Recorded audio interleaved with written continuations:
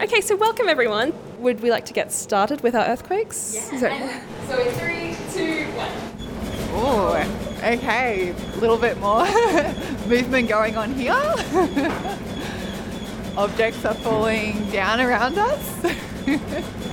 You're listening to Curious Canberra. I'm Sonia G.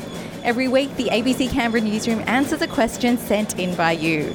This week, online reporter Sophie Kesteven is answering a question from Ian about earthquakes in the ACT. So, we've come to a place in Canberra where earthquakes happen every day.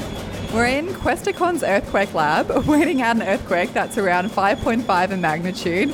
Ian wanted to know, what is the known earthquake history of the ACT, and is there a map showing the high-risk zones? Taking us through the earthquake experience was Caitlin from Questacon. I remember hearing of some earthquakes here in Canberra myself, but I don't think I've ever experienced one as far as I know. But earthquakes are kind of always happening pretty much everywhere. Often they're just way too small for us to feel.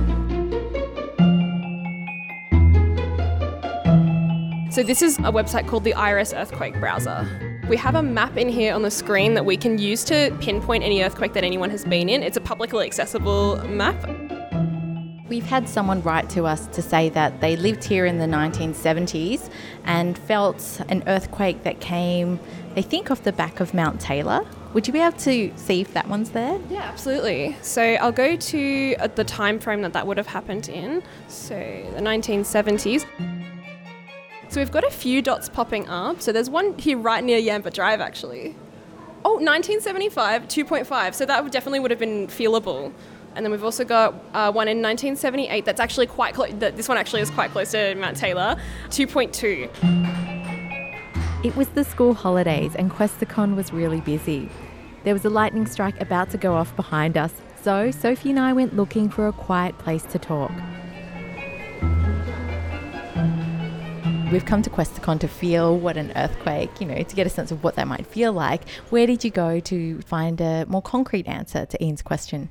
Well, I went to Geoscience Australia, which was a privilege considering I phoned them up late last year after experiencing an earthquake off the coast of Bowen. So to step inside and see the type of equipment that they use day to day there was, fascinating. I was taken into a room that had all these computer screens, and on each of these computer screens they were able to monitor seismic data from not just around Australia but from around the world as well. I got to speak to Trevor Allen, who's a seismologist at Geoscience Australia, and here's a bit of what he had to say while I was trying to look for signs of seismic activity on some of the screens there.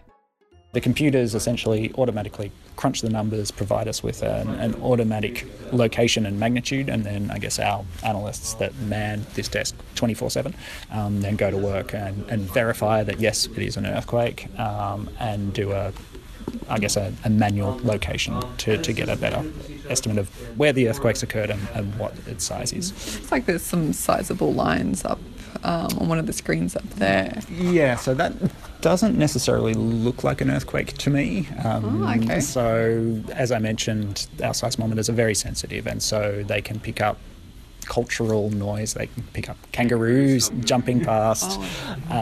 So that potentially could be some sort of generator or something that's started nearby. So yeah, there are some very noisy signals, but I mean, when an earthquake does happen, you will see definitely there's big yellow lines everywhere.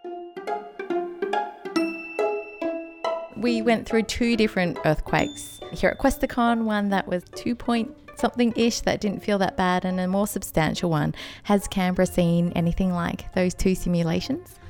There has been some quite small earthquakes around the region over the past 100 years, but there has also been some more sizable earthquakes that have taken place as well.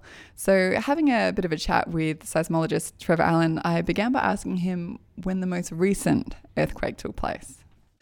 Well, the last widely felt earthquake occurred back in 2012, and so that was an earthquake near Wee Jasper, so just out of the ACT, a magnitude 3.7, and that was widely felt across Canberra and the region. In terms of the last earthquake to occur within the ACT itself, there was one in February last year, a very small magnitude 1.5 earthquake down near Namadgi National Park. We can detect earthquakes down to very small magnitudes that are barely felt by people. When I was out at Geoscience Australia, I had a chat with Dan Clark out there, and he's a earthquake geologist, and he's tasked with studying the fault lines around the region. And many of these fault lines have occurred from large earthquakes that have taken place millions of years ago. In particular, he's been studying the Lake George faults, and he said on average the Lake George fault could have an event every 20,000 years, but it hasn't had one for the past 100,000 years. So it's quietly biding its time. But is that the case for all the faults? Another thing that we're studying is whether Lake George fault is now quiet, but the Murrumbidgee fault to the west of Canberra might be more active now. And with the University of Canberra, we're studying places like Canberra Gorge, which have chewed down into their basement rocks, indicating a period of activity younger than the Lake George fault. So there are a dozen faults around us that are of interest for these large earthquakes, and we're just starting to study them and get an understanding of how often we might expect a large earthquake in Canberra. Still very infrequent though. If you are listening to this and you do experience an earthquake here in Canberra, did you get any advice as to what to do? Yeah, well, having a chat with the seismologist at Geoscience Australia, Trevor Allen, he was telling me that what you need to do is duck, cover and hold. So if you're in an office building or at your home, you should jump under your office desk, hold onto it very tightly because it will be moving around, particularly if it's a very large earthquake. And what you want to do is you want to protect yourself from false ceilings that might be falling out on top of you, or lights as well, or bookcases that could potentially fall on top of you and do a lot of damage. But I was also curious to ask Trevor, what should you do in the case of being outside when a large earthquake takes place? Generally, if you're outside, you should be pretty safe. So I guess one of the mantras that we often work by is that it's not earthquakes that kill people, it's buildings that kill people.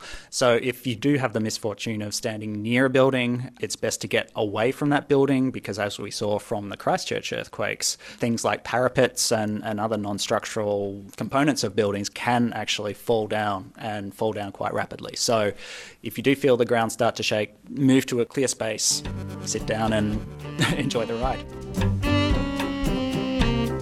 Ian had also asked whether there were any earthquake maps, and we've put 2 of them on our website. There's a map of Australia that highlights some of the high-risk earthquake zones in red. We've also shared a map of the ACT showing all the earthquakes that have been recorded between 1959 and 1999. Our website is abc.net.au/CuriousCanberra. You can ask your own question there or vote for one that you would like answered.